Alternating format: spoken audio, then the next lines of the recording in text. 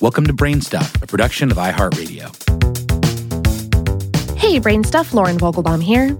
If you didn't live through the Great Depression that started in the late 1920s and lasted until the beginning of World War II, it's hard to imagine just how rough many ordinary Americans had it.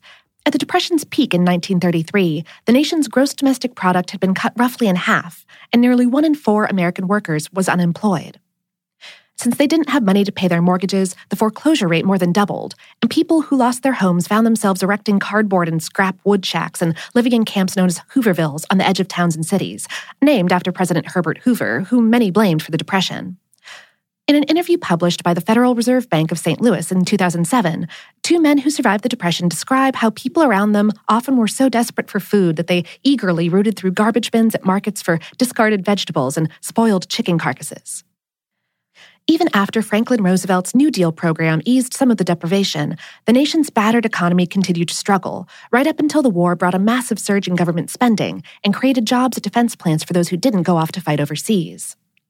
But why did the Great Depression happen, and could it ever happen again? The Depression's causes have been a long-time subject of debate by historians and economists, though there seems to be a consensus that the economic disaster was the result of multiple factors, some of which led to the event, while others worsened or prolonged it. And while the nation's economy, the financial system, and government regulation have changed considerably since the 1920s and 30s, experts warn that we're still not immune to some of the same risks that contributed to the catastrophe. Worse yet, some mistakes of that era are now being repeated. At the top of the list is income inequality. We spoke with Robert S. McElvain, a history professor at Millsaps College in Mississippi and author of The Great Depression, America 1929 to 1941. He says that the U.S. shifted during the 1920s to an economy heavily dependent upon consumption of mass-produced goods, ranging from automobiles to radios. While sales of those products drove up profits for factory owners and retailers, most American workers' wages grew much more slowly. Eventually, he notes, people didn't have enough money to buy more things and keep the economy going. Businesses tried to cope by extending consumer credit and allowing people to gradually pay off their purchases, but they didn't have enough income to keep buying new stuff as well. In the summer of 1929, to avoid having inventory pile up, factories started cutting back on production and laying off workers. Those workers then couldn't buy things, which meant even more products piled up. That started the economy on a downward spiral that contributed to a 4-day stock market crash in late October of 1929, which erased a quarter of the value of the Dow Jones Industrial Average, wiping out investors and severely damaging public confidence. Circa 1920s income inequality was exacerbated by a series of tax cuts pushed through Congress by Secretary of the Treasury Andrew W. Mellon, ostensibly to stimulate the economy. As one of the world's richest men, Mellon personally benefited from the cuts more than practically all the taxpayers in the state of Nebraska, as one political opponent of the bill pointed out. 90 years later, income inequality is growing, and it's a threat to an economy which depends upon personal consumption of 2/3 of its economic output. And Congress in 2017 passed a massive tax cut package, which most Americans see themselves as not benefiting from. In addition to income inequality, there was a lot of investment speculation going on. There's a difference between investing and speculating, which Investopedia defines as putting your money into high-risk investments in hopes of making a killing. But in the 1920s, when everything seemed to be booming, investors often were a bit too trusting. We also spoke with Todd Knoop, a professor of economics and business at Cornell College in Mount Vernon, Iowa.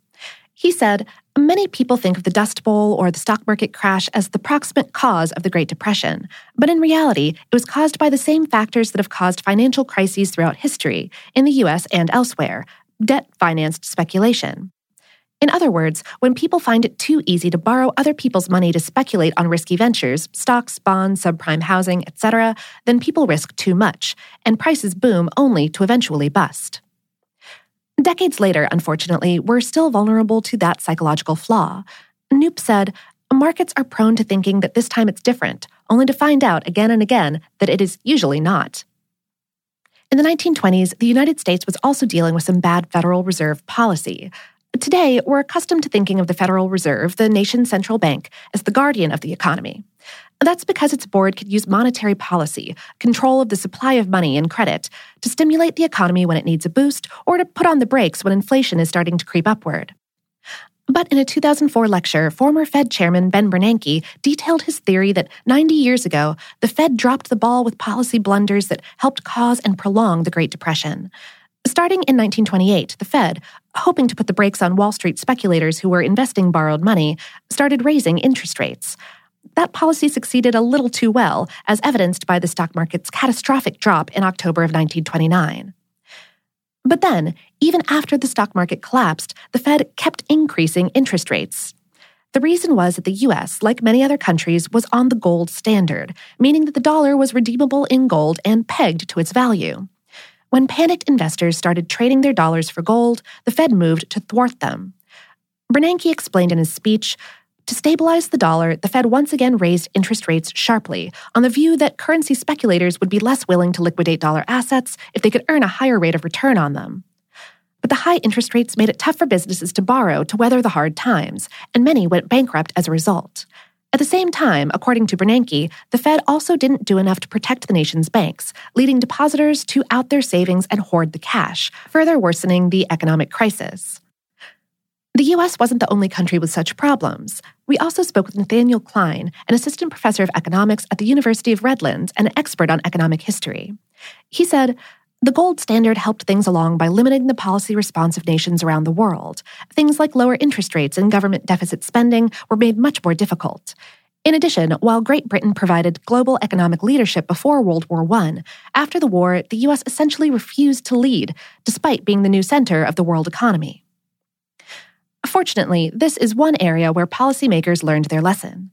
Klein said, in the end, countries dropped the gold standard, and many engaged in deficit spending and monetary policy, and the U.S. established its leadership under the Bretton Woods Agreement. That 1944 pact created the World Bank and the International Monetary Fund, as well as eliminating the gold standard internationally. On the other hand, as a candidate, Donald Trump said that bringing back the gold standard, quote, would be very hard to do, but boy, would it be wonderful. As president, he considered nominating to the Fed board Herman Cain, who wrote in 2012 in the Wall Street Journal that the dollar should be redefined as, quote, a fixed quantity of gold. Though in a recent interview, Cain backed away from that position, and Stephen Moore, another past gold standard advocate, told CNN that he now favored pegging the currency to a, quote, whole basket of commodities. Both later withdrew from consideration in the face of political opposition. One of the other big factors that led to the Depression was trade wars. The Smoot-Hawley Act, which was written in early 1929 when the economy was still going strong, but became law after the Wall Street crash, raised U.S. tariffs by an average of 16%. The idea was to keep other countries from hurting U.S. manufacturers by flooding the market with lower-priced products. But when those countries responded by imposing their own tariffs, the result was a ruinous global decline in trade that deepened and lengthened the Great Depression. That bit of history worries many people today due to President Trump's fondness for imposing tariffs in an effort to protect U.S. industries.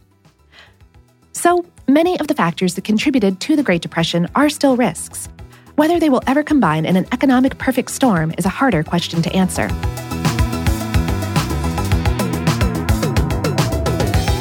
Today's episode was written by Patrick J. Kiger and produced by Tyler Klang. Brainstuff is a production of iHeartRadio's How Stuff Works. For more on this and lots of other economical topics, visit our home planet, howstuffworks.com. And for more podcasts from iHeartRadio, visit the iHeartRadio app, Apple Podcasts, or wherever you listen to your favorite shows.